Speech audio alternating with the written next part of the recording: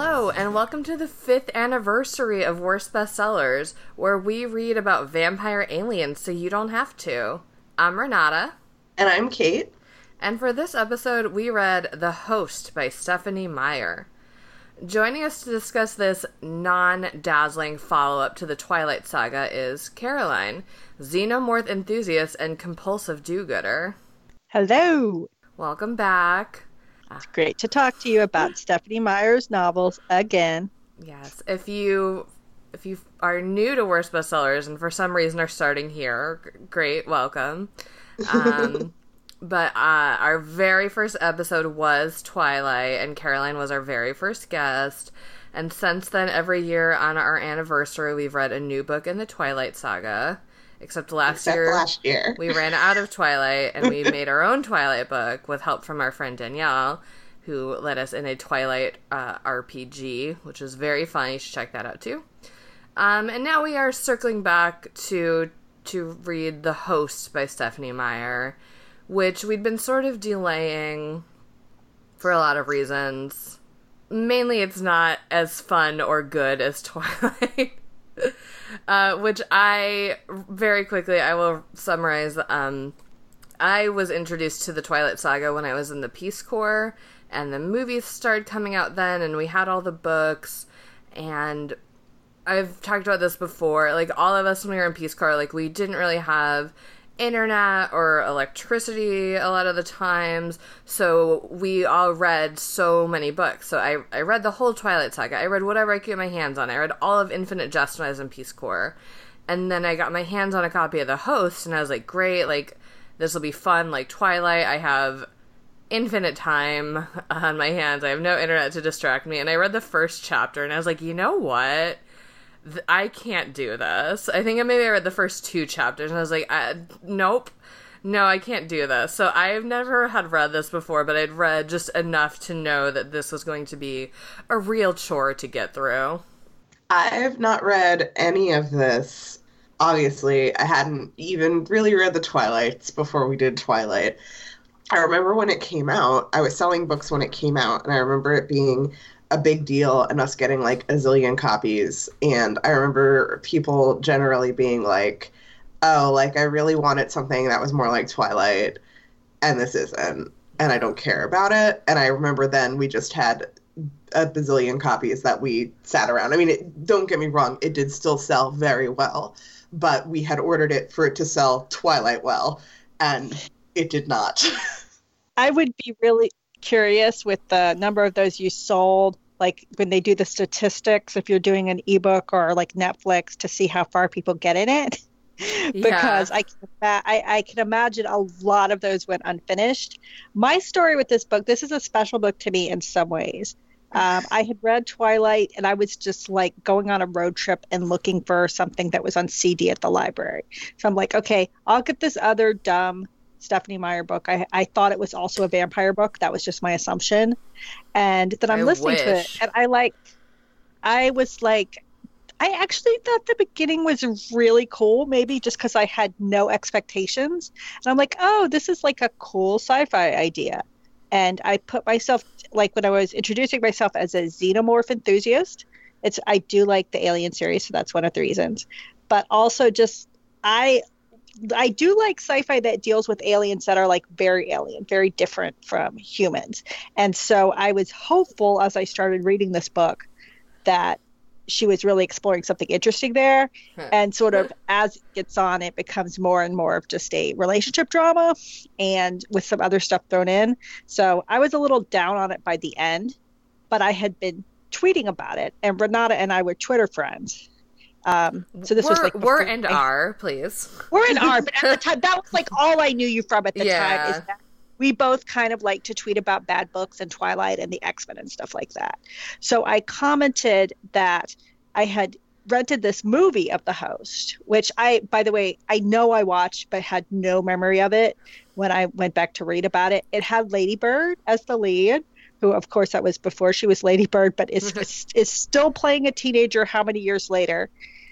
But then I said I was going to watch it, and then Renata was like, oh, I'll talk to you while you watch it. And so we got on GChat. That was when she told me during the GChat, I think I was having too much fun chatting to Renata to actually watch the movie. And I remember that was when she told me to listen to the podcast, How Did This Get Made? And also told me that she and Kate were getting ready to launch a podcast that turned out to be Worst Bestsellers. So it was all, part of my excitement from day one for this podcast. So but it's your 5-year anniversary of watching this movie or not watching it, as the case may be. Yeah, I have no regret. Like, I went back and looked at the cast list, and I'm like, again, Saoirse Ronan has gone on to better things than this, even if she's still playing a teenager. Well, and interestingly, I mean, technically she is not a teenager in The Host, but we'll get into right, that. Exactly. She's playing older in The Host than she played in Lady Bird. So yeah. Also, so I remembered that chat, but in my head, I thought we had been like both watching the movie, like sort of around the time live tweeting maybe became a thing. But I had other long distance friends. We'd put on the same movie on Netflix, chat together online. I don't need to explain this concept, but anyway, in my head I thought we were doing that. But then I got past the first 2 chapters before I noped out of the book, and then I was like, I don't remember any of this. I cannot possibly have seen this movie because I have just zero recall of it. And then Carrie was like, oh yeah, you didn't actually watch the movie. I was just like narrating it to you. And I was like, okay. We have definitely we have done that. We have done that with movies. You and I, we've done that with Breaking Bad and like Leverage and stuff over the years. Yeah. So and, it's just this particular time you did not subject yourself to this really questionable adaptation. Yes. I've never seen the movie. I don't want to. It's interesting because I would agree with Carrie that like when I started it, I was like, oh, this is a really interesting concept. Like conceptually, I like the idea of an invasion of the body snatchers from the perspective of the body snatchers. But it doesn't turn into that. Like I was doing errands yesterday. I was doing too many errands yesterday for my poor sick body to handle. And I had my friend Lisa in the car with me. And so she was listening to like parts of this and was like, what is this? And I tried to explain it to her. And then you were like, you're going to have to listen to a 2-hour podcast about it. Come back later. Yeah, it has such a great concept that it does nothing with. Yeah. 2 things. I guess we should start to explain the concept. But second of all, I do want to just say that a recurring beef that I'm going to have with this book is that this is the villains of Animorphs, and it's so much better in Animorphs. And why would anyone even try to do anything that was kind of like Animorphs when the Animorphs did it better? Okay, I apologize because my only familiarity is with Animorphs is this podcast, and so Animorphs, the villains are worms that attach to people's brains and control them. Correct. Yeah. So that's exactly what this movie is. Exactly. And what this book is. Yes. Okay. In Animorphs, they're called Yeerks. And there are some differences between the Yeerks and the Souls, which are what the aliens in this book are called. Let's dive into this book and kind of peel through. That so little happens that I don't think it'll take long. I know. I made this outline because it is so many pages. It's 60 chapters and an epilogue, but so many of the chapters are nothing. It starts with a prologue that this is where I started to nope out, because it starts with this prologue to introduce you into the alien world, and it just hits me with like too many fantasy sci-fi names. I have a harsh limit. There's like 10 on a page. I'm like, no, I don't like this now. I needed like 5 max of this shit. And so it's like, oh, and I'm healer fords waters, blah, blah, blah. And it's just nonsense. So the healer fords dark waters is inserting a soul, which is the type of alien that he is into, the back of a recently killed but kind of reanimated and healed human host. And I think, by the way, I don't think they can bring people back from the just... I feel like this would matter later. I don't think they can bring people back from the dead. I think she attempted suicide but didn't actually die, but they brought her back from like very near death. Because they have really good medicine, as we'll discuss later. Yes. Did not. I 100% assume that she was actually dead. but so he's inserting this soul into a new human host, and the soul, who he dubs Wanderer, has been to a whole bunch of different planets, because they've done this on a whole bunch of different planets. And the soul Wanderer is very accomplished, and he has a good feeling about this, but he still kind of like hates the whole process and how like painful and awful it is to everyone. But there is a seeker who is a different type of alien on this planet, who specifically wanted Wanderer's soul to be put into this body, because this body is part of the resistance of humans that are still, the planet has mostly been taken over by souls, but there's still some pockets of resistance, and the seeker wants the memories that the body will have, because the idea is once the soul is implanted, it has access to all of the knowledge and memories of the body, but the actual like personality and consciousness is squished and killed. Yes. And I'm sorry, I don't mean to nitpick, except I think that this is important. A seeker is not a different type of, like, they're all the same species of soul alien. Same species, different job. Yeah, than a healer. seeker is a job. I think it's kind of like a cop. Yeah. Like an alien cop, but they don't really have a lot of crimes, per se. So, yeah, she's very focused on Wanderer, and she doesn't seem to have much else to do. Yes, they're all the aliens are the same type of alien, but are the same species of alien, but seeker and healer are two of several very stupidly named jobs. And it's interesting because there are these like specialized titles that are, you know, capital S seeker, capital H healer, capital C comforter, but then there fully are souls who are just like, I work at McDonald's and this is my calling. Which, I mean, honestly, like, because money isn't a thing, like, I feel like that's fine. Totally. I'm just saying, like, you have these, like, high fantasy, like, type titles, like, I'm a capital H healer, but then you have it mixed with people who are like, yeah, I work at this convenient, like, I'm a clerk. And again, nothing wrong with that being a job that you enjoy or have, and as you say, there is no money, so there's no point in doing a different, you know, more difficult job if you don't want to. But it's a funny mix, and maybe that is some intentional humor on Stephenie Meyer's part, but that's always hard to tell.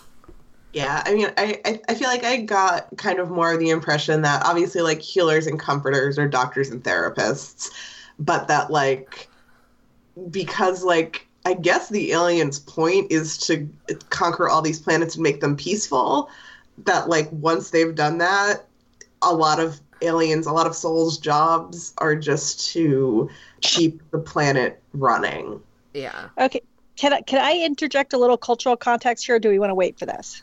Let's just go. What is that? Oh, okay. Well, first of all, I since this is an audio medium, I feel like we need to specify that the soul is spelled S-O-U-L, not S-O-L-E like the fish, because otherwise I wouldn't be sure. But okay, so Stephenie Meyer is famously a Mormon. My parents, who raised me, who are lovely people, are also Mormon. I am not a religious adult myself, but I have been through this. So if you are part of a Mormon congregation, you have a calling, which is literally like the bishop comes in and says, God wants you to, for instance, my God constantly wanted my dad to be the Boy Scout leader, even when he did not have some Boy Scouts. And it seemed like, it's like, no, it's not at all that nobody else in this church feels like dealing with these teenage boys. It's that we're telling you what you do now is you're the Boy Scout leader. My parents would just do, because my parents are, again, I say lovely people, would give you the shirt off their back, and they will do anything, you know, that they are called to do. So that, you know, nobody was like called to work at McDonald's, but certainly some people are called to like be the bishop and make decisions for the church, and other people are called to, you know, watch the kids in the nursery during the thing. So that, to me, it was interesting that she like literally uses the word calling and like has this, it seems like fairly benevolent idea of this hierarchy that just people get to do what they're suited for. Whoever is the it's not clear. There doesn't seem to ever be a leader of these aliens who makes these decisions. It just kind of comes down and everybody is mostly happy with it. But I thought that was that was definitely an interesting context for this. Yeah, thank you. So we've got the Seeker who really wants the information that is in Wanderer's new brain. And Wanderer wakes up and is immediately fighting with the consciousness that is already there. She experiences the last memories of the consciousness, which is supposedly all that is supposed to happen, is that you have their last terrible memories and then you take over and they die, except that the body that she's in, the consciousness that she's in, Melanie, does not die. She's real mad about the fact that an alien is now in her brain and still lingering and interjecting thoughts, which really freaks Wanderer out because, as I said, she had been to 8 other planets previous to this, and that's never happened before, and it's not supposed to happen. And beyond that, the Melanie is the host's name. Melanie even talks with her mouth, she says something out loud, and Wanderer didn't mean for her to say it. Yeah, so she's shocking. Real freaked out, and the Seeker's fucking whatever, it'll be fine. And the Healer's it might not necessarily be fine, and tells the story of a different soul that was put into a body named Kevin and was having similar issues. He's hey, we need to talk about Kevin. I love that the sort of boogeyman villain here is Kevin. In that the Kevin body, the consciousness did not ever go away and kind of let the soul into a false sense of security and then tried to kill itself and the alien, the soul, as well. So the soul was taken out and put into a baby, and Kevin was killed, and the baby is still kind of messed up. So it's kind of if you feel you can't handle this, let us know before it gets to this point. And Wanderer's oh, I can definitely handle it because I am super strong. And people who don't stay in their host body for a whole life cycle are weak, and they're skippers is what they're called. And not on a boat, in a bad way. She doesn't want to do that, so she's going to stick with Melanie. So she goes out into society, and Melanie is still sort of bothering her. She becomes a teacher, a professor, because she's been to so many planets. She's very good at telling their species history. But Melanie is still there, and Melanie keeps accidentally showing her, or sometimes on purpose showing her, memories from her life in the Resistance, specifically this handsome man who she meets one night while raiding an alien's house for food, who is also a human and one of the few humans left, and his name is Jared, and he's so hunky. And even though Wanderer can't tell what human attractiveness is, she just instinctively knows that this man is very handsome. Yeah. We also through memory and flashback, and these are in a different font, so it's different. It's an ugly font too, just by the way. Yeah, I don't care for it. Anyway, Jared is her past boyfriend. Although it takes them forever to actually hook up in the flashbacks. Ugh. Because, by the way, Stephenie Meyer, I feel like we need to have a talk with her regarding age of consent and all of that. Yeah. Because Melanie's body at the time of the flashbacks is 17, and Jared is 26. And Melanie's no big deal. We've been through so much together, and, we might be the last 2 humans on Earth. And Jared's yeah, but you're 17, though. And she's nah. And... Anyway, and then this happens again later in this same book, more or less, another thorny issue of age. And it's girl, why? Why are you doing this? You're creating these people, just whatever. Anyway. And what she has learned is to lie about her age at the end of the book. Yes, correct. Melanie also has a younger brother named Jamie, who she loves very much and is sort of a mother figure for. And so it's Melanie and Jamie and Jared creating this sort of proto-nuclear family on the run. And so Wanderer, through these memories, comes to love Jared and Jamie too, just because she feels such loving memories of them. So she has a therapist who is a comforter, not like a blanket, but like a human therapist, but with a dumb name. And the therapist, though, the comforter, is another soul, obviously, who is assigned to her to help her through her transition. And after having, like, a bunch of intrusive Melanie thoughts, she finally goes to see the comforter and explains what's been going on. And the comforter suggests that she move to a different body because I guess they have discovered at this point that they've stopped putting, and this is where part of, I mean, a lot of this breaks down for me in various reasons. But at this point, they explain that they've stopped putting souls into adult human bodies because the adult human psyches are too strong and it's too dangerous. So instead, they have only begun implanting them into children, which they've fucking at this point taken over the entire goddamn planet. Like, how did it take them an entire planet being taken over to discover this? It doesn't make any sense. Don't think about it too hard. Clearly, most of the adults that they encounter do not have this situation. So it's like, we're talking about, like, what, 20 people on the whole planet?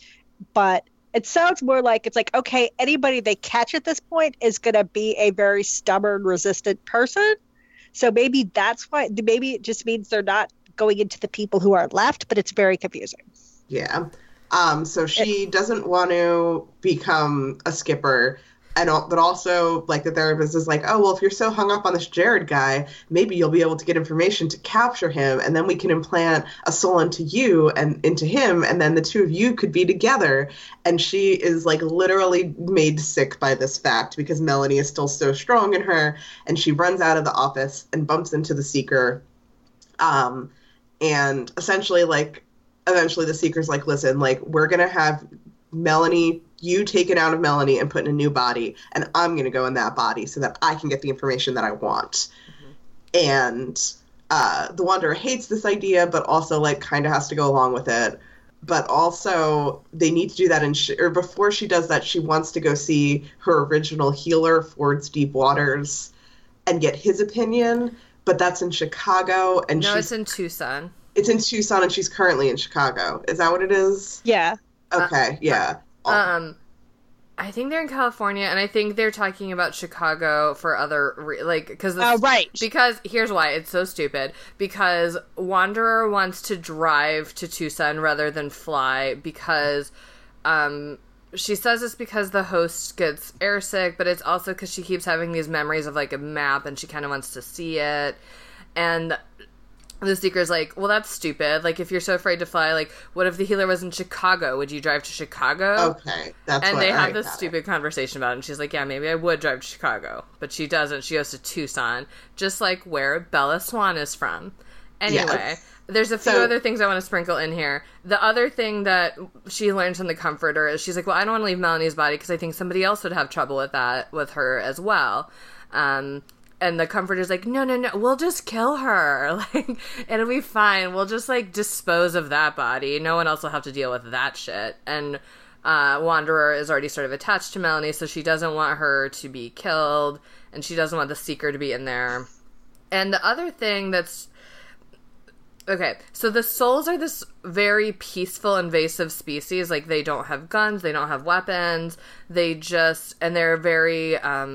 conflict averse. Like, once you're taken over and become a soul, you're just a very chill person. So this is what I was saying earlier about how Seekers, like, they don't really have cops because souls never break the law. They never do anything wrong. They just are very chill and agree with each other. And slightly later on, we learned from the Resistance that was how they started to realize they were being taken over by aliens, because criminals were just going and suddenly turning themselves in and things like that, and, like, no one was doing crimes anymore because the aliens were so chill and peaceful and never did that. And also they have this weird socialist society where they still have stores and restaurants, but no money is exchanged. You just go and get whatever you want and then leave. Which, honestly, alien socialism now. I'm into it. Yeah, everything about this society is like, where are the aliens? Let them come, please. Please let them come. A big thing that they do is like, oh, like this world, people are killed so frequently by other people on this world that they have a word for it. It's like one of her the Wanderer's like horrible thoughts about why they needed to take over this planet and fix it because people like abuse children. And the way that it's said, I don't understand why we're supposed to be rooting against the aliens. I mean, because once they take over your body, they completely destroy your person. All the humans are effectively dead, except for Melanie. Okay, so I have a few thoughts like on this about the recurring theme that the ethics of this book are fucked. Yes. Partly for the reason that Kate said, but it's also one of those things about, like the whole conversation about, how oppression is violence and we just don't recognize it because these creatures are like, oh, it's so horrible that humans kill each other, but they're just very casual about just completely disposing of the human consciousness. And there is like, as we go on, one of like the cool things to me in this book is that she keeps telling these stories about things that happened on other planets, much like in Twilight, where Jasper was the leader of a vampire Civil War cult. Yes. And it's just like sort of thrown off in description, and you're like, why isn't that a book? Yes. So she keeps doing these like cool like space adventures with like demon bears and stuff like that. And it's just like, oh, that happened. But anyway, back to bread baking. Right, exactly. But the sort of weird thing is that especially as the book goes on, they keep throwing these things about, well, humans are more resistant than other species. Humans are more unique. The human personality of her host infected her. But there's also just this throwaway story about this whole species on another planet that sounded like it was like a peaceful, like they're plants. They're peaceful. Like there's no reason for them to be inhabited that is clear at all. And then they all suicided, like mass suicided rather than be taken over by the hosts. So clearly, despite whatever Wanderer thinks, these these beings on the other planet also did not like being taken over by the body snatchers. And it's just like, well, we're on Earth and our readers are human, so they're going to sympathize with the humans. But it's just, it's kind of, so, but I guess just so my point is everybody's so impressed with Wanderer's ethics because she doesn't want to commit personal violence. Like as it goes on, the humans become impressed with that. Which I'm skipping ahead to, but I'm spoiling, there are humans in this book. Again, it's like, this just to take over people's bodies and destroy their consciousness is violence. It's just like it's literally done in a clinical way. So it's just kind of like, every time that this book gets, and there's like later just endless conversations about supposed ethical dilemmas. And it's just like, this ethical dilemma is not what you think it is. I mean, this might be my very 2019 opinion, but like, the world is fucked anyway. Bring the aliens on. Take my consciousness. I don't care. Like, I mean, if that's going to be your argument, fair, but that's like what these people do. I'm like, they didn't even like solve fossil fuels, right? They're still driving around in cars. Mm-hmm. And I'm like, I presumably still, the sea levels are still rising. People in, coastal areas are still going to be fucked and, things like that. So it's just kind of, I mean, I get what you're saying. Like, if you're just like, okay, this planet's going to commit mass suicide anyway, fine. But it's, to me, it's, I understand the sympathy, but for what you're saying, much as it's just sort of like the big giant meteor from space 2020 sentiment. So I get that. But yeah, you're right. They don't make a very compelling argument for why humans deserve to survive. But it's also like, how morally superior are we supposed to think the aliens are when Wanderer is like, oh, well, I was in space when Earth was taken over. It's kind of like, I never owned a slave, so why do you care? Right. I feel like Kate's take is sort of like whenever we read any like zombie or dystopia, and I'm just straight up like, oh, I think I'll just kill myself the second the zombies appear. Like, I just cannot deal with this.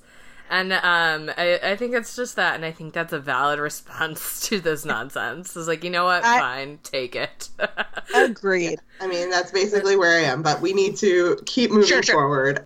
Okay, I was just going to say that I'm introducing the background ethical question, and I promise not to circle back to that. So, as Renata said, Wanderer decides that she is going to drive out, and while she's driving, she notices a mountain range that looks very familiar to her, to Melanie, and is presented with the memory of Melanie's uncle talking about his, like, conspiracy theorist hideaway in these particular mountains, and decides that has memories of her and Jared and Jamie talking about heading that way. So she stops at a convenience store and loads up on water and food and drives out as far as she can into the desert and then starts walking and ends up at a cabin that was being used by Jamie and Jared and Melanie. And from there, heads out towards the direction that she thinks Uncle Jeb's conspiracy theorist hidey hole is in. But she's not real good at, like, conserving resources, and she drinks the water too quickly and ends up not having enough for the entire walk out into the desert, and also decides that they're going to walk during the day and sleep at night, which is pretty much the opposite of everything I've ever heard about traveling through the desert. Yeah, and, like, Melanie in her head is trying to give her survival tips, and Wanderer is like, no, you're not the boss of me. Anyway, so she ends up, like, dehydrated and passed out and, like, near death, and then Uncle Jeb finds her and is like, oh, this is quite a pickle, and then she sort of blacks out, and she's in, like, cave jail, and she learns that there are human survivors, including Jared, but they're not into this. And here is another thing that I don't understand at all, is Melanie in her head is, like, freaking out, and she's like, you gotta tell them I'm still alive in here. Jared, I want to talk to Jared. Please let me talk to Jared. And Wanderer's like, no, it'll be so bad. They'll kill us if they know you're alive. Like, they'll kill us if they know you're in here. And I'm like, I understand that they don't trust, they already know she's an alien. By the way, you can tell when humans have aliens because their eyes are shiny. So they know that there's a soul inside of Melanie. And it is unprecedented that a person would still be alive in there. But I don't understand why she's like, no, they would kill her if they knew you were still there. It seems to me like opposite. Like, it seems to me like they're like, oh my god, like, Melanie is still in here. Like, obviously we would prefer it if you would get out of her head. But since we don't know how to do that, like, let's still talk to Melanie because she's still kind of here. And it's chapters and chapters and chapters like, no, they can't know her secret. No, shut up, Melanie. Shut up, Melanie. I'm like, I don't understand why this is a conflict. It is really that the way that they explain it is, well, that's what they would want to happen. So they would know she was lying and they would kill her. And I'm like, that doesn't, like, comport with any understanding of how this would work. So I'm just like, it's almost just like you have to, rather than, I've been introduced to the concept recently of this term sweaty, which is like as it's, you have sweat on your body because they're working so hard to justify the plot decision. Yes. Rather than actually fixing your plot so it doesn't have this problem, you're just like, I'm going to get them to keep explaining why they're doing this because it's what I need to happen for the plot. And Meyer does that a lot. Yes. So we start to learn about there's about 30-something people in this community. Most of them don't really matter, doesn't count. There is a small faction of, okay, so Jeb is like, this is my house, this is my rules, and their rules are whoever has the most claim to a human body gets to decide, like, what happens to them, like, if they should be killed or not. And there is a doctor called Doc who keeps trying to... Wanderer understands it as torture them. Like, he's trying to figure out how to get souls out of bodies, but he doesn't know how, so he's just, like, cutting them up. And so they think it's going to be that, but then Jared lays claim to Melanie and says, like, no, we'll keep her alive. But, and Jared and Jamie both want that. Although, But then there are some other people, mainly led by this guy named Kyle, who's a jerky bro, who's like, well, okay, but you gotta sleep sometimes, Jared, and when you're asleep, I'm just gonna go straight up kill her.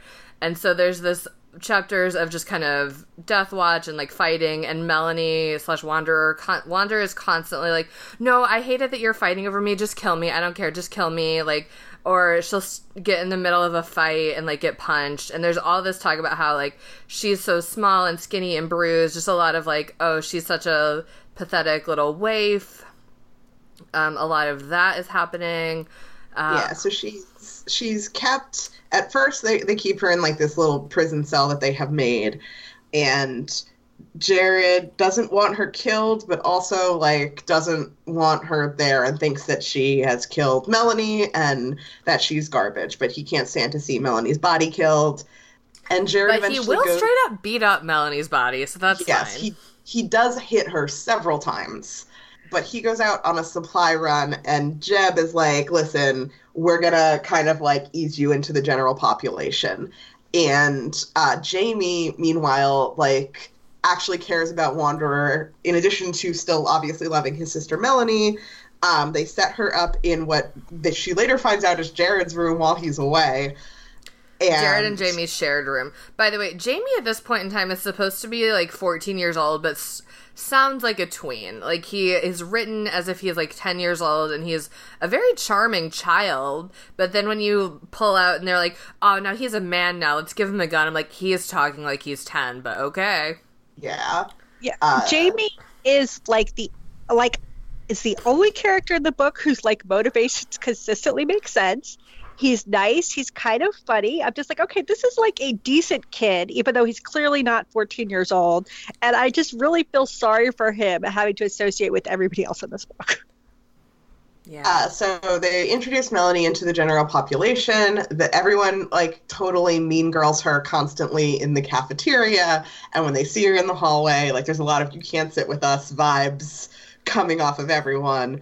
But she starts working in the garden farm area cave, and she begins to catch the eye of Kyle, the bully's brother, Ian, who is like real helpful and kind to her as time goes on. And then Jared comes back, and he's real mad that she's not in a cage and that she's sleeping in his room. Mm-hmm. And by the way, throughout this, there's a lot of something that's almost satisfying to me is I do enjoy like a old-timey, Little House on the Prairie type situation where we're learning about making bread and, having your small cozy house. And there is a surprising amount of that in this cave situation. A lot of just like, here's our garden, here's how we make bread. It kind of reminds me of like when being a kid and playing Oregon Trail and being like, oh, we got these ketchup packets and we can make soup, and like we're living off the land. And it's like, it's extremely that for chapters and chapters, which... See, this is actually like, this is my slight contrast to the way that Renata thinks about these kind of stories, because I totally get that you say, I just would not want to live into this apocalypse. But when I think about like apocalypse narratives, I'm like, oh shit, why didn't I ever learn to sew or make bread or leather make or like, anything that would be useful in this context? So rather than sending me to existential despair, it's like, shit, let me go on Etsy and learn how to make some crafts, but I'm too lazy to do it. Yeah, and I think that's a valid reaction. Anyway, so it's a lot of that. And by the way, the raids that they do are very stupid because the society doesn't have any money, right? You can just like walk in and get whatever, except that if they notice that you don't have shiny eyes, they're like, oh, you need a soul put in your body. Let me just grab you. But they're doing it and like, oh, it's so dangerous. It's so risky, blah, blah, blah. And as we'll learn later, maybe it wasn't, but whatever. But Jared is like the strongest and the best, and so he always goes out in the raids because he's the best at this kind of thing. So whenever they need him away for plot reasons, he's on a raid. He goes on like 17 raids. Yes. Mm-hmm. So they discover, they give Wanderer the name Wanda, and they let her like do her storytelling teaching thing for everyone as part of her like paying her way into the caves. By the way, I just want to say, to clarify, Jeb gives her the name Wanda because, and there's a way to justify this by the, like, you know, it shows that humans give people nicknames because they like them. I kind of think of you as a Wanda, so I'm going to give you that nickname. Is that okay? But he's like, your name is too long. I'm going to call you something else that sounds more human. And like, I just wanted to throw out that Corsair, who is the space pirate in the X-Men, has a girlfriend who is a cat person. Yes. And he says within the comic that he calls her Hepzibah because it was the name of his cat, and her name is too hard to pronounce. And from that point forward, I was imagining Jeb as basically being space pirate Corsair, but in Kate. Mm-hmm. I buy it. And also, it's just kind of, you know, clearly kind of like, I don't want to say racist, but, you know, it's just kind of the yeah, your name is too hard like to pronounce. Your name sucks. Yeah, exactly. Yeah, I can't pronounce it. I'm just going to call you Mary. Anyway, it's not cool. Some other stuff that happens. This guy named Walter dies because of cancer, and Wanda's like, oh, this is terrible because we have such good medicine, you just can't get our medicine, and she's really angsty about that. But she also, so when he's dying, he mistakes her, he hallucinates that she's his dead wife, and she kind of goes along with it to make him feel better, and that is, in the end, like, what kind of makes the community accept her, because they see that she is, like, doing this compassionate thing for no other reason but to help this man who she doesn't actually know that well. So at that point, they're kind of like, oh, okay, like, you're kind of one of us now. Mm-hmm. A helicopter flies over, and she knows the Seeker is still looking for her, but that doesn't come back for a little while.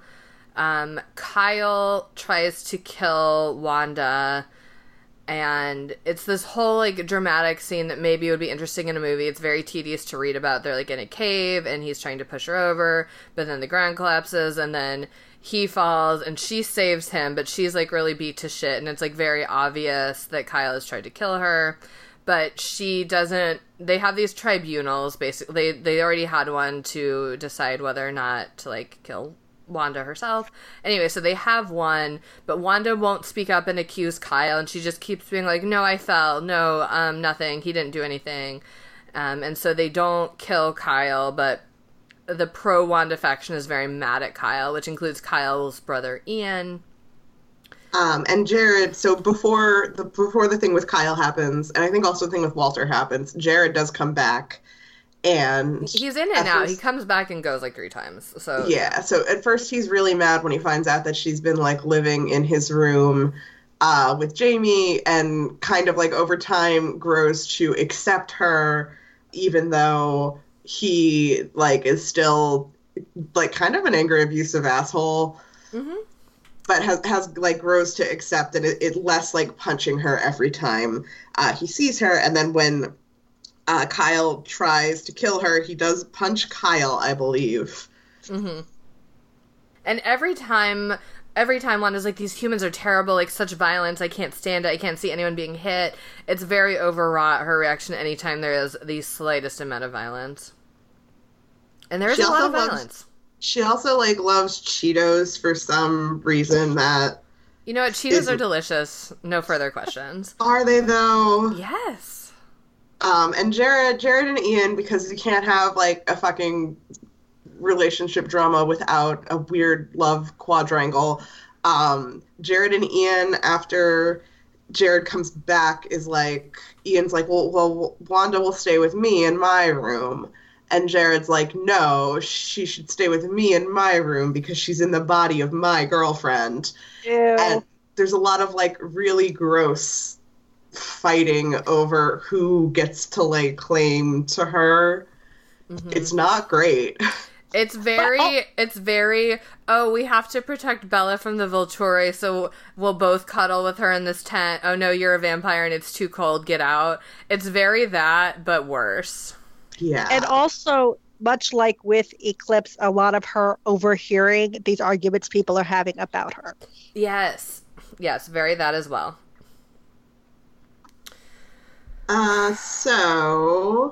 Okay, tragically, we're still only like fucking halfway through the book. So on another raid, Jamie gets hurt and he gets an infection, and also they bring back some soul-occupied humans, and Wanda sees that Doc has like cut them up and killed the souls inside. She's horribly traumatized and goes to like silently fast for 3 days.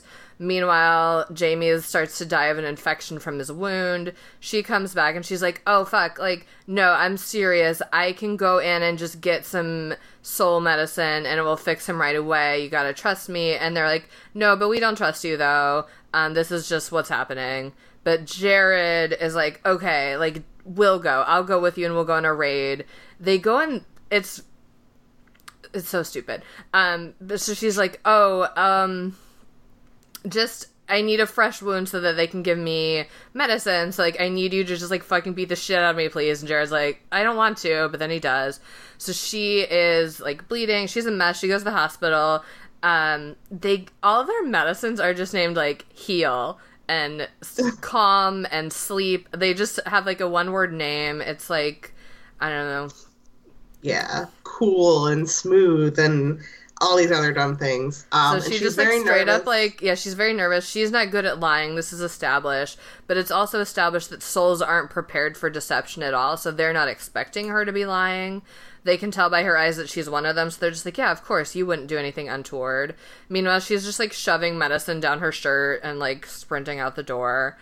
Yeah, and in the meantime, also, they have noticed that the Seeker has been out, the one that she was supposed to meet up with, has been out around the cave area, and for a while, like, that is another thing that causes everyone to mistrust her because they think that she's led the Seeker here, but she's like, no, I also have been trying to get away from that particular Seeker, and she brings back all of the medicines to heal Jamie, and she does that successfully, but also they capture the Seeker, and they want to kill her or try and rip her soul out. And Wanda is like, no, actually, I know how to do this. I have the knowledge to get the soul out correctly and safely. And does an operation on the Seeker to separate her from her soul. And she makes this deal with the doctor. It doesn't add up. She's like, I'll tell you what you need to know, but you have to agree to all my terms. And he's like, okay. And she's like, so my terms are, I'm going to tell you how to do this. And you can't kill the souls, but you can put them in the cryo tanks and then just send them off to another planet. And that'll be easy because we keep these literal live frozen souls just sort of in a pile out back behind buildings, and it's fine. Just throw it in the pile and it'll get put on a spaceship. No big deal. So anyway, you do that, but also there's no way that I'm going to keep living in Melanie's body, and I don't want to go to another planet, so I need you to just kill me. And this is just sort of the pinnacle of all of her self-sacrifice. Like, at every turn, she's like, oh, just kill me, just kill me. And now she's once again asking for this, insisting upon it. Like, you take me out of Melanie's body so that you can all have Melanie back and everyone will be happy, and then just kill me. Just bury me in the desert. Don't put me in another body. Just kill me. And Doc doesn't want to, but agrees to it. Yes. So she... and they've also, like, she's done another couple, like, surgeries, helped him, like, take some more souls out of the bodies, and it turns out that if you're not, like, as active, your consciousness is not as active as Melanie's, you kind of just are, like, this vague mishmash of both your previous personality, a blank slate, and the soul that was removed from you. Mm-hmm. That doesn't ever go anywhere, though. Well, or Kyle brings back his girlfriend's body, Jody, but she's been a soul for so long that they go days with the soul out of her, and Jody is just sort of like comatose. Like, she doesn't even have enough human left to, perform her sort of basic body functions. So they have to put the soul back into Jody, and that whole thing is real weird. Yeah. So they also, they now that they have discovered that Wanda knows how to, like, do good raids, they start bringing her on raids, and basically it just amounts to her, like, taking things. Yeah, she just goes into a store and she's like, "Hello, fellow aliens. I need 100 Cheetos, please." And they're like, "Here you go. Thanks." Yeah, like, there's a point where, like, a police officer pulls them over, and it's just like, gosh, like, you're going over the speed limit. It must be because you're so tired. Have a 5-hour energy. Yes! Like... Have a capital A awake. Safe travels. Bye. Can we circle back to something about the Seeker, because this is actually one of my favorite things that I did not remember from this book. Yes. So I remembered, first of all, I remembered the first part of the book, which is like when Wanda is in civilization and teaching and having these interactions with the Seeker, who is determined to get her. I remember that being a much larger part of this book than it was. And I think it was because, like, the Seeker is like one of the few characters in the book who seems to like really want something and be determined to get it. She's got this kind of Javert thing going on. Yes. Everybody hates her, including the other aliens. Like the healer who meets her at the beginning is basically just like, she's a bitch. The comforter thinks that she's like over the top, and then it's just like all this stuff like Melody and Wanderer, who doesn't hate anybody, just hate her, and they'll just throw in things about like how she's fucking ugly, you know. It's just like all of this awful stuff. And then the punchline, I guess, and I had forgotten this until I reread the book, is they take the Seeker like soul out of her to send the Seeker back into space, and it turns out that the host body is just a total bitch, and everybody hates her because she still had the personality, and so that doesn't really resolve. Like, she's still hanging around with the cult at the end, but everybody is just like, oh god, that, you know, I hate that anybody has to interact with this woman. I feel sorry for the person who has to room with her. And it just kind of feels like Stephanie Meyer based her on somebody she didn't like, like a critic or something. Oh my gosh. I don't know. That just cracked me up.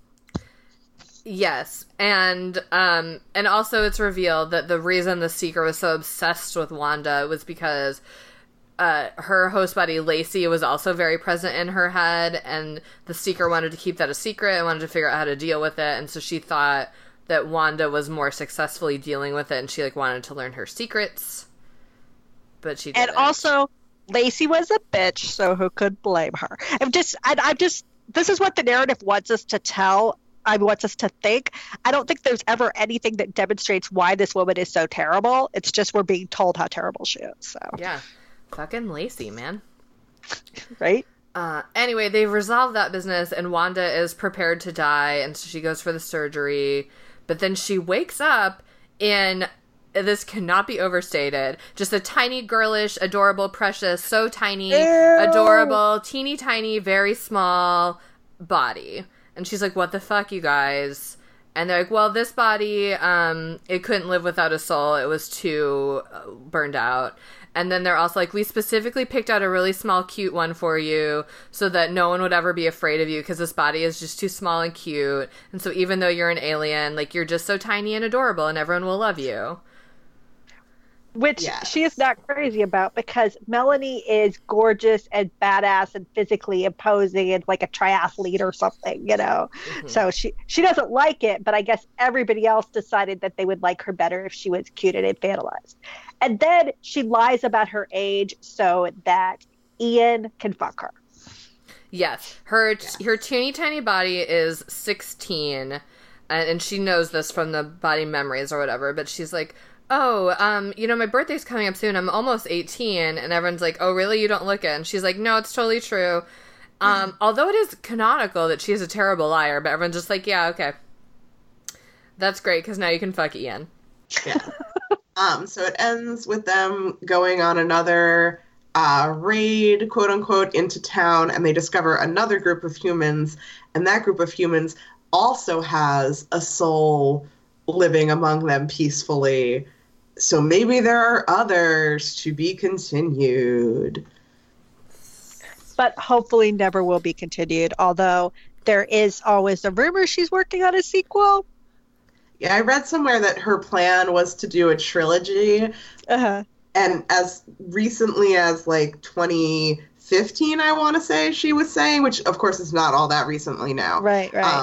But was saying like in interviews that like, yeah, she was working on the next one and there were going to be 3 altogether and that they were going to be called the next one was called The Seeker, and I can't remember what the last one was going to be called. But clearly she's had other books come out since then, and I've not heard about this. I didn't find anything that had referenced this any later than 2015, so who knows, maybe she abandoned it. Right. Well, and then I also was looking on her website because I was just like, what is she up to? And last year they announced that The Chemist, which was her other book that we read a while ago and immediately deleted from our memories, there was news that they were making that into a TV show, but I haven't heard anything else about that either. By the way, that book I could not finish. Yeah, I liked The Chemist more than I liked this. Uh-huh. I mean, I wouldn't say I liked The Chemist, but I felt like there was more going on in The Chemist. Not all of it made sense. But things happened in a way that things didn't happen in this book. Doesn't that one have twin brothers that she is what is mean and what is nice? Yes. Yes. Okay. Wait, are Kyle and Ian twins? I think part of it was that I had already read The Host, and when I got to it, I was like, oh my God, it's going to be another she likes two brothers thing. I just checked out. So. But she doesn't like two brothers. She doesn't like Kyle at all. Right. Well, I remembered when I went, but when I was confused by this because I actually remembered Jared and Ian being the brothers. So when I got back to this, I was like, oh no, there's just another extraneous brother. Yes, a bad brother. By the way, throughout this, when she starts making her decisions and when they start learning more about like what it's actually like to have a soul in your head and talking to Melanie about what it's like, I really am shocked that at no point did anyone say like, oh, Wanda, if you love Ian and Ian loves you, why don't you just go be in Ian's head and then you can be together all the time? Especially since Wanda... And not worry about whether she's of age. Exactly. Well, and especially because it's so, Ian's like, I don't care what you look like, I don't care what body you're in. Although then she's like, what if I wasn't a dude? And he's like, so, whatever. Gay. Yeah. Alien is fine, but not a gay alien. Gross. What? The gender stuff in this book, I mean, obviously gender is like weird and made up anyway, but was so weird. So weird. Oh yeah, like by the way, we have not talked about motherhood in the Aliens, which Wanda has the capability of being a mother, which is pretty rare. She describes it as being kind of like in a beehive where there's one queen and millions of drones, although they're not exactly drones, but in order to give birth, like, she would die. Like, her body would explode and form a million new souls, but she would die, and it would be very painful. And so every soul's first memory is of their mother's painful death. And, like, between this and Renesmee, like, needing to be chewed out of Bella, like, what do Stephenie Meyer's children, what message are they receiving? I don't know. Yeah. It's not great. And then there's another point where when she's arguing with Jared, she's like, I'm a woman too. Like, I am capable of giving birth. And isn't that what signifies a woman to you? And I'm like, no, it's not. Like, yeah. There's this constant low-key background radiation of gender essentialism that was incredibly off-putting. Like, from the very beginning all the way through the end. Because... originally, when she shows up in Melanie's body, some of the people insist on calling her it. And presumably, to me, that was like it because she's not human and they're othering her. But to her, it was like they were misgendering her. Like, I thought that was that was a little bit of a weird, because it's like, oh, I thought that it was about whether you're recognizing somebody's right to be treated as a sentient creature. But no, it's like they don't really think she's a girl. It's just like soaked in this gross gender essentialism. The entire thing from beginning to end, and I didn't like it, in case that hasn't been clear over the past 5 years of me doing this podcast. Yeah. And also, one other thing, so Wanda says, like, I always ask to be put in a female body because I'm a girl, but if there's so few, like, women in their species, I feel like that means most of the women are walking around with a man alien, like, as these creatures understand it in their heads. And I don't know, like, that's not really addressed at all, but it's just that Wanda is a mother and a woman, and she needs to be in a woman's body, and really gross, but also it doesn't add up beyond anything. Like, especially talking about alien species and all of these different aliens, and like, I would say Stephenie Meyer does a decent job of describing a array of dominant species on different planets that look and are an array of different, like, types of creatures, but like, this hammered home gender binary throughout makes no sense when put under that lens. Yeah, she'll just like casually mention that this planet had like 4 different genders, and they would be in these like multi-poly relationships, and she's so cool like this, but it's like, I'm a girl though. Yeah. Oof. Anyway, should we move on to our dramatic readings and just pump this directly into your heads?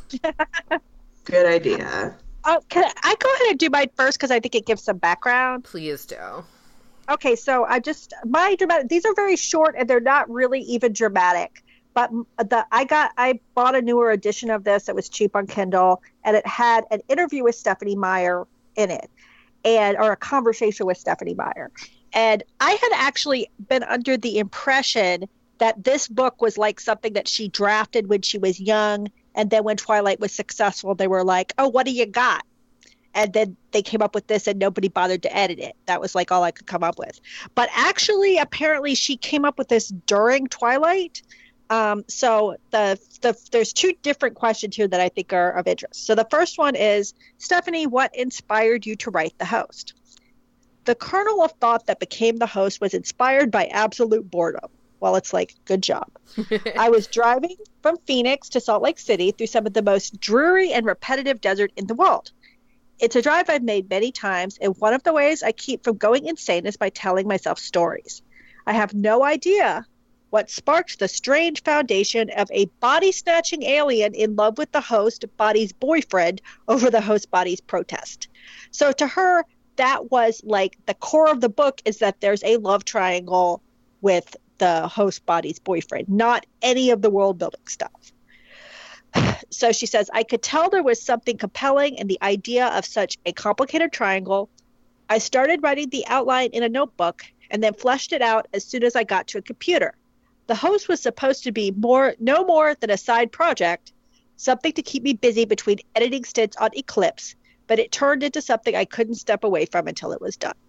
So that is basically, this was her, much as we know, I think that The Chemist was her Born Identity fanfic. This was her like fanfic for, her sort of fun novel while she was supposed to be editing Twilight. And then this is the second part that was interesting to me. You have referred to The Host as a science fiction novel for people who don't like science fiction. Can you explain that? So her answer, reading The Host does not feel like reading science fiction. The world is familiar. The body you as the narrator are moving around inside is familiar. The emotions on the faces of the people around you are familiar. It's very much set in this world with just a few key differences. If it weren't for the fact that alien stories are by definition science fiction, I wouldn't classify it in that genre. And then I have 2 thoughts on that. One, that's insane. She does not understand what science fiction is. She doesn't understand what this book is. But then I also wondered how much of that is just like sales puff, like that she has to, like, because I looked at the sort of the publicity when this came out, and they were really trying to push the romance angle. They were really trying to push the you don't have to like science fiction angle.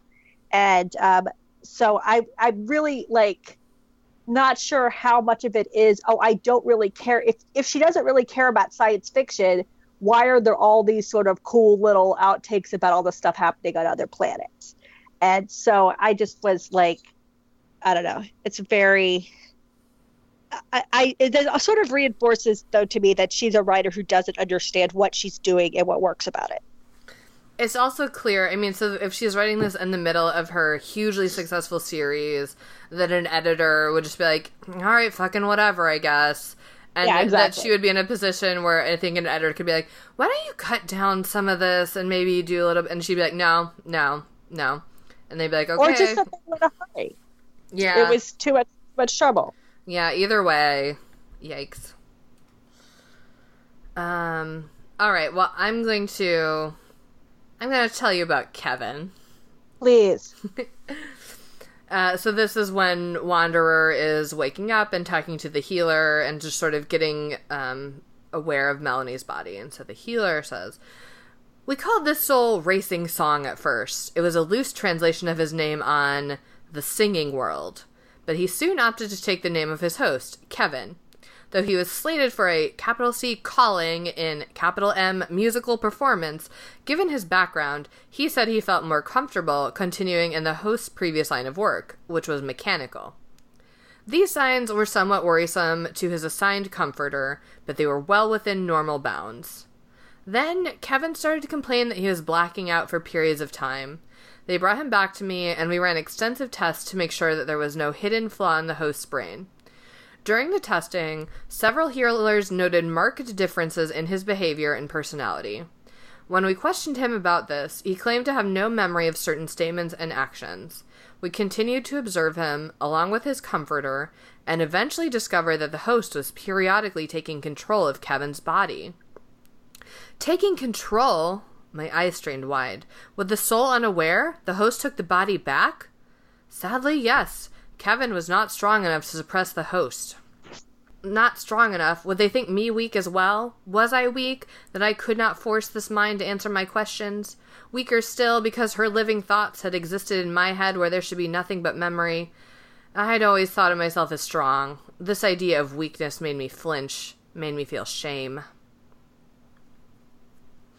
I'll stop there, but well, actually, I'm going to say one more thing, because it made me laugh. Kevin is now 7 human years old and perfectly normal, aside from the fact that he kept the name Kevin, that is. That's not Sick unusual. burn on Kevin. By the way, I think one thing we forgot to explicitly say is that the souls are essentially immortal. Like, they can keep living over and over in host bodies, and they only die... I mean, they can be killed, but they die of exposure if they're outside of a host body, and then the mothers commit suicide in order to make babies. So, yes, like literally the only way you don't live forever is if you do what everybody in the society is gently nudging you to do, which is suicide, so you can have children. Yeah, it's fucked. All right, I'm going to do the last dramatic reading, which is Wanda / Melanie trying to steal medical supplies and trying to lie her way into the healing facility, and we'll take a look at that. The woman behind the reception desk, middle-aged, with dark chocolate skin and a few silver threads in her black hair, jumped to her feet when I lurched through the automatic doors. "Oh no, oh dear." She grabbed a microphone and her next words echoed from the ceiling, magnified. "Healer Nitz, I need you in reception. This is an emergency." "No." I tried to speak calmly, but I swayed in place. "I'm okay. Just an accident." She put the microphone down and hurried around to where I stood swaying. Her arm went around my waist. "Oh, honey, what happened to you?" "So careless," I muttered. "I was hiking. I fell down the rocks. I was cleaning up after dinner, a knife in my hand." My hesitations seemed like part of the shock to her. She didn't look at me with suspicion or humor the way Ian sometimes did when I lied, only concern. "You poor dear, what's your name?" "Glass Spires," I told her, using the rather generic name of a herd member from my time with the bears. "Okay, Glass Spires, here comes the healer. You'll be fine in just a moment." I didn't feel panicked at all anymore. The kindly woman patted my back. So gentle, so caring. She would never harm me. The healer was a young woman. Her hair, skin, and eyes were all a similar shade of light brown. It made her unusual looking, monochromatic. She wore tan scrubs that only added to that impression. Wow, she says. I'm healer Knits Fire. I'll get you fixed up directly. What happened? I told her my story again as the two women led me down a hallway and then through the very first door. They had me lie down on the paper-covered bed. The room was familiar. I had only been in one place like this, but Melanie's childhood was full of such memories. The short row of double cabinets, the sink where the healer was washing her hands, the bright, clean white walls.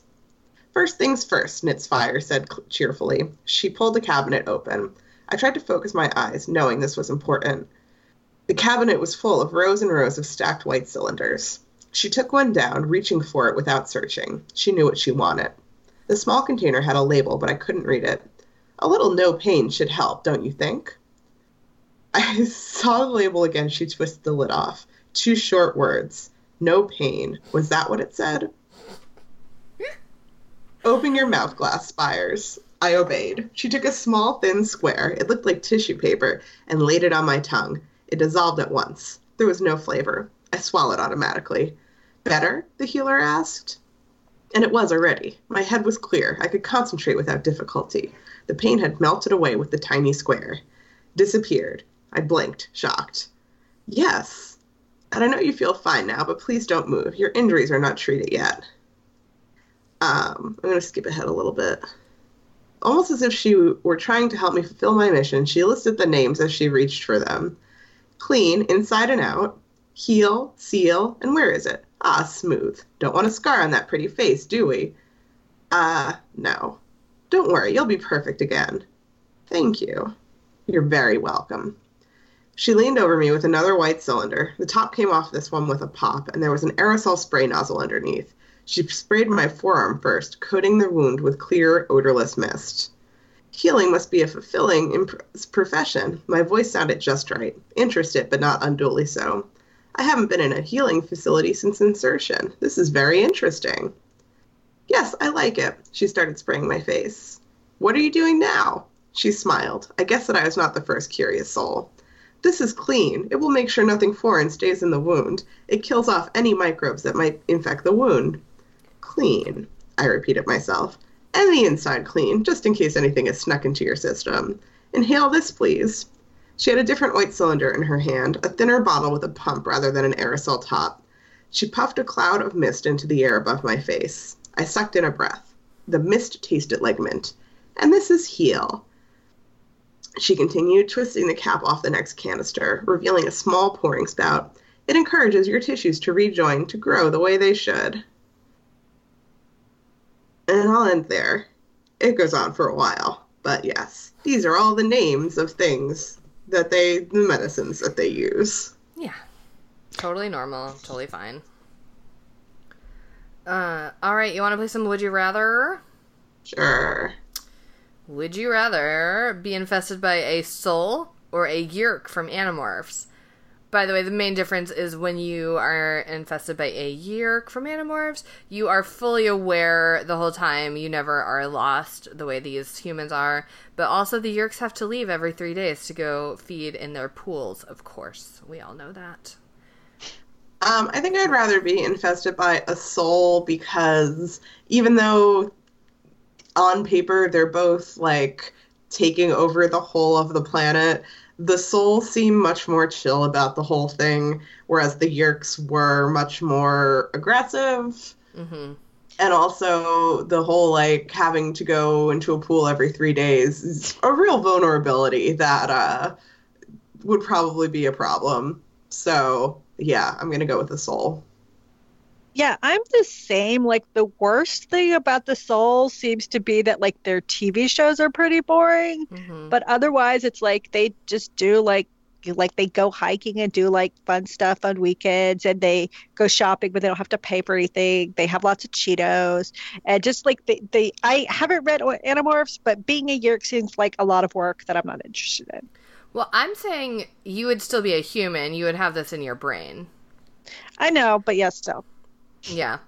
All right. Yeah, I mean, the difference to me is if you are controlled by a Yeerk, you are still in there and you maybe have some hope. But I think I'll join you in just the comfortable non-existence of being a soul. By the way, we're fine. We're all fine. Don't worry about us. But also, if an alien wants to take over for a while, whatever, I guess. All right. They can do the boring stuff. Like Melanie goes and hides when she's bored, and then she like comes back and bugs Wanderer when she wants something to happen. So, yeah. That's fair. How about if you were an alien, would you rather infest a human body or a seaweed, which is a kind of sentient plant, I guess?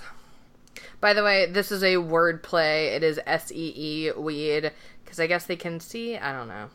Yes, they can all see. They all their arms are covered with eyes, and they're all psychically linked to each other, so they can see everything on their water planet simultaneously. Are they the ones who sing, or is that a different one? That was a different one, I think. That was the bats. Okay. I'm infesting a human for the Cheetos. I'm also infesting a human because having someone know all of my business all the time via psychic connection to everyone else on my planet seems not what I want ever. Exhausting. Although if you're a plant, how much business do you have? I don't know. But yeah, I'll take a human body as well. Thank you. Finally, of course, would you rather eat fresh bread baked in a cave or eat at Steaks and Cakes, the fictional restaurant from Christian Mingle the movie that serves only steaks and cakes? I love bread a lot. I do really love bread, to the point where finishing this book up yesterday, I was like, what if I just made some bread? But, I do love a steak and a cake, and that is slightly more variety than just bread in a cave. Plus, I'd get, probably a window at Steaks and Cakes. So I'm going to go with Steaks and Cakes. Yeah, I like fresh bread, but I'm anti-cave, so Steaks and Cakes sounds fine. Absolutely. I'll see you guys there. Excellent. Okay, let's breeze into some real quick reader's advisory. We're going to be real quick on this, and there'll be a further list available on our website, worstbestsellers.com. I think you should read Animorphs. I think everybody should read Animorphs. Goodbye. I had a few sci-fi books about people taking over the world or about cool aliens, but I will just mention the Marvel comic Emperor Doom, which is where Doom takes over the world via the Purple Man, Dr. Doom, and everything is peaceful and great, but he gets bored, so he screws it up on purpose. And then just also, if you like the alien shit, pretty much any random episode of Star Trek will be more interesting and more developed than this book.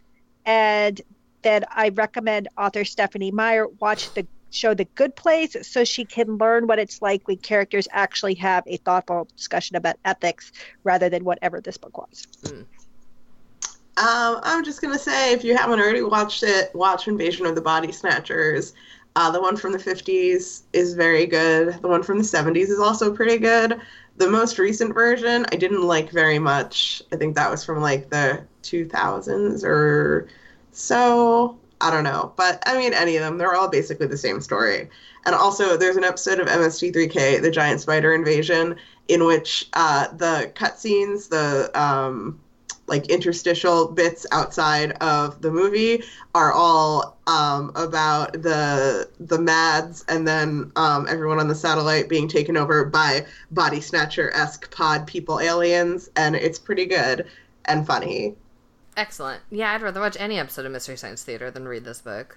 True. Let's go do that. No, wait, we have to finish this episode. What's your candy pairing, everyone? My candy pairing is one of those giant theme park lollipops, the big spirally colorful ones, because it's so long and it tastes like nothing. I put the Charms Blow Pop because there is a tasty outer shell that you go through very quickly, and then there's some gum that does not have a lot of flavor, takes a long time to chew. By the time you're done, your jaw hurts and you don't remember why you wanted that candy. Mm-hmm. Yeah, similarly, I chose a giant gummy worm for it's big, it's hard to get through, and then also because the souls look like worms. Excellent. How about Rock, Paper, Snicked, the game where Kate will say who Dwayne The Rock Johnson would be if he were in this book, and I'll say who Wolverine would be if he were in this book, and Carrie will choose which most enhances this book, or she can choose paper, which is to leave it as is. All right. If Dwayne The Rock Johnson was in this book, he would be another denizen of Jeb's cave. I don't know that he would actually add anything to the actual story, but he'd punch Jared in the face a lot of times for vague plot-related reasons, and that would be enough for me, to be honest. Yeah, if Wolverine were in this book, I don't think he would be one to necessarily join the commune, but he does love to live alone in a cave, as we all know. So he would just be sort of nearby, their, like, grumpy cave neighbor, and I think he would totally stab Kyle. Kyle knows why. Kyle knows what he did. Okay, I would like bad stuff happening to a lot of the extraneous characters in this book, but I'm just slightly going to choose Snikt Wolverine because Wolverine does like caves, and stabbing some of these people would totally take them out of commission. Yeah, because they wouldn't have their heal yet. It would be earlier on in the book. Okay, what do we think the moral of the story is? My moral of the story is to bring on the brain aliens. My moral is, it didn't quite get to this one, but it sort of goes with my feeling on the ethics, is that everybody was totally fine with shipping the souls that were removed to other planets.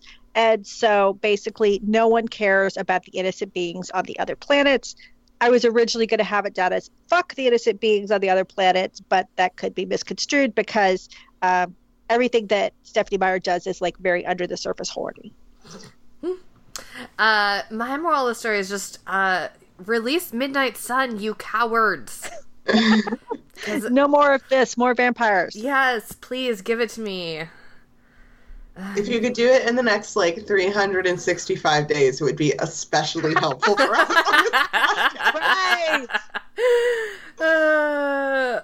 Please, just everyone keep that on your vision boards. Stephenie Meyer, get your shit together. We need content. We're gonna have to scrape the full bottom of the barrel and read that Bree Tanner book, I guess. God. All right. Now it's time for Duarte's Corner, where, of course, my cat Duarte will give his thoughts and opinions on this book. You know what, Duarte, I will say one thing I'm really glad of is I feel like a lot of times in these kind of survivalist stories, there's always kind of a mention of, and then we had to, eat our pets. And they never get into that, and thank God. Thank you, Stephenie Meyer, for not doing that. Yeah, I mean, I personally feel like it's good that there's not a lot of cats in this book, because if there were, it would probably be and then we brain aliened the cats as well. But, your mileage may vary. Maybe there would have been a cat version of Melanie who fought back the brain worms. And, once again, as I frequently remind you, Duarte, you could post your now Hugo Award-winning fan fiction on AO3 for others to appreciate. Yeah, sounds good. Did Hadassah have anything to add, Carrie? I was earlier, I don't know if you could see it or not, but I was just filming her face with my phone. But she got bored and went off. Well, I get it. This is a boring book. Overall, with a few gems of what the fuck in the middle. Yep. All right, well, I guess we've already gotten into our closing thoughts. That was mine. Does anyone else have a closing thought? This was very long. So long. No, too long. I feel like there's the germ of an interesting book in here, but just she's not interested in the right stuff in this particular story. Yeah, I would love to read. Well, I say that not really because I don't care that much. But okay, sorry. I was trying to see how long this book was, and instead I hit play. Yeah, this was a very long book. All right, well, if you want to come talk to us about how long the host is, or what kind of alien you'd like your body to be taken over by, or, I don't know, what you want us to do for the next 5 years of this podcast. Oh, we didn't make any last 5 years jokes. Fuck. It's fine. Anyway, if you would like to talk to us about any of that, we have a Facebook. It's facebook.com/worstbestsellers. We have a Twitter. It's @worstbestseller with no S, because the S fought its soul too badly, and its body was destroyed, and now we just don't have that. We also have a Goodreads group, which is best accessed by going to worstbestsellers.com and clicking on the Goodreads link. You can subscribe to us on Stitcher, iTunes, Google Play, Spotify, all the places you can find podcasts. You can have an alien worm climb into your brain and just read the podcast to you. Yeah, that would be a little complicated because we don't have transcripts for very many episodes yet. We're working on it. If you do subscribe to us, please take a moment to rate and review us. If you rate and review us, it sends us up a little bit further on the charts and makes it easier for new people to find us. If you don't rate and review us, I would say, like, we'd send an alien to take over your brain to do it for you. But, like, as I said previously, I personally feel like that might be, like, a good thing. So Kate's calling dibs on the aliens, and you'll have to find your own. Yes. You can also pledge to us on Patreon at patreon.com/worstbestsellers. If you're unfamiliar, Patreon is a service where you pledge a small monthly recurring donation that goes to us to do things like pay for our web hosting, pay our editor, buy books that are out of print secondhand when we do books that are out of print, and all sorts of things like that. In exchange, you get perks. Like a newsletter that comes out once a month with information on things that we're reading and watching and listening to, and discounted merch. We also have regular merch for people who aren't Patreon folks that you can get to by going to our website at worstbestsellers.com and clicking on merch to look at all sorts of things from our podcast that you can wear on your body. Finally, I guess if you just want to come talk to me personally about how great the Animorphs are or other topics of conversation, I'm on Twitter at Renata Snacks. And I'm on social media at 14across.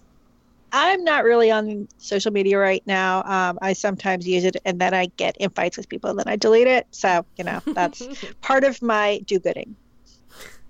All right. Well, if you're meant to talk to Carrie, it'll happen. So. Yeah, you'll know. That happened to me and you while we were watching The Host, so we can be happy about that. Yes, the universe will bring you together if it's meant to be. Carrie, thanks so much for joining us for this and so many other episodes.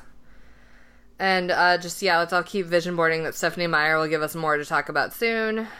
But a shorter book, please, Kate. Vision board short. Shorter, more entertaining. Maybe not so obsessed with whether your characters are underage and can be with adult men. Yeah, that would be cool. Okay, so that's the energy we're putting out into this year, and hopefully the universe will pick up on that. And then, in the meantime, we'll be back in 2 weeks with the book The Rock Says by, you can guess, The Rock. Yes. Exciting.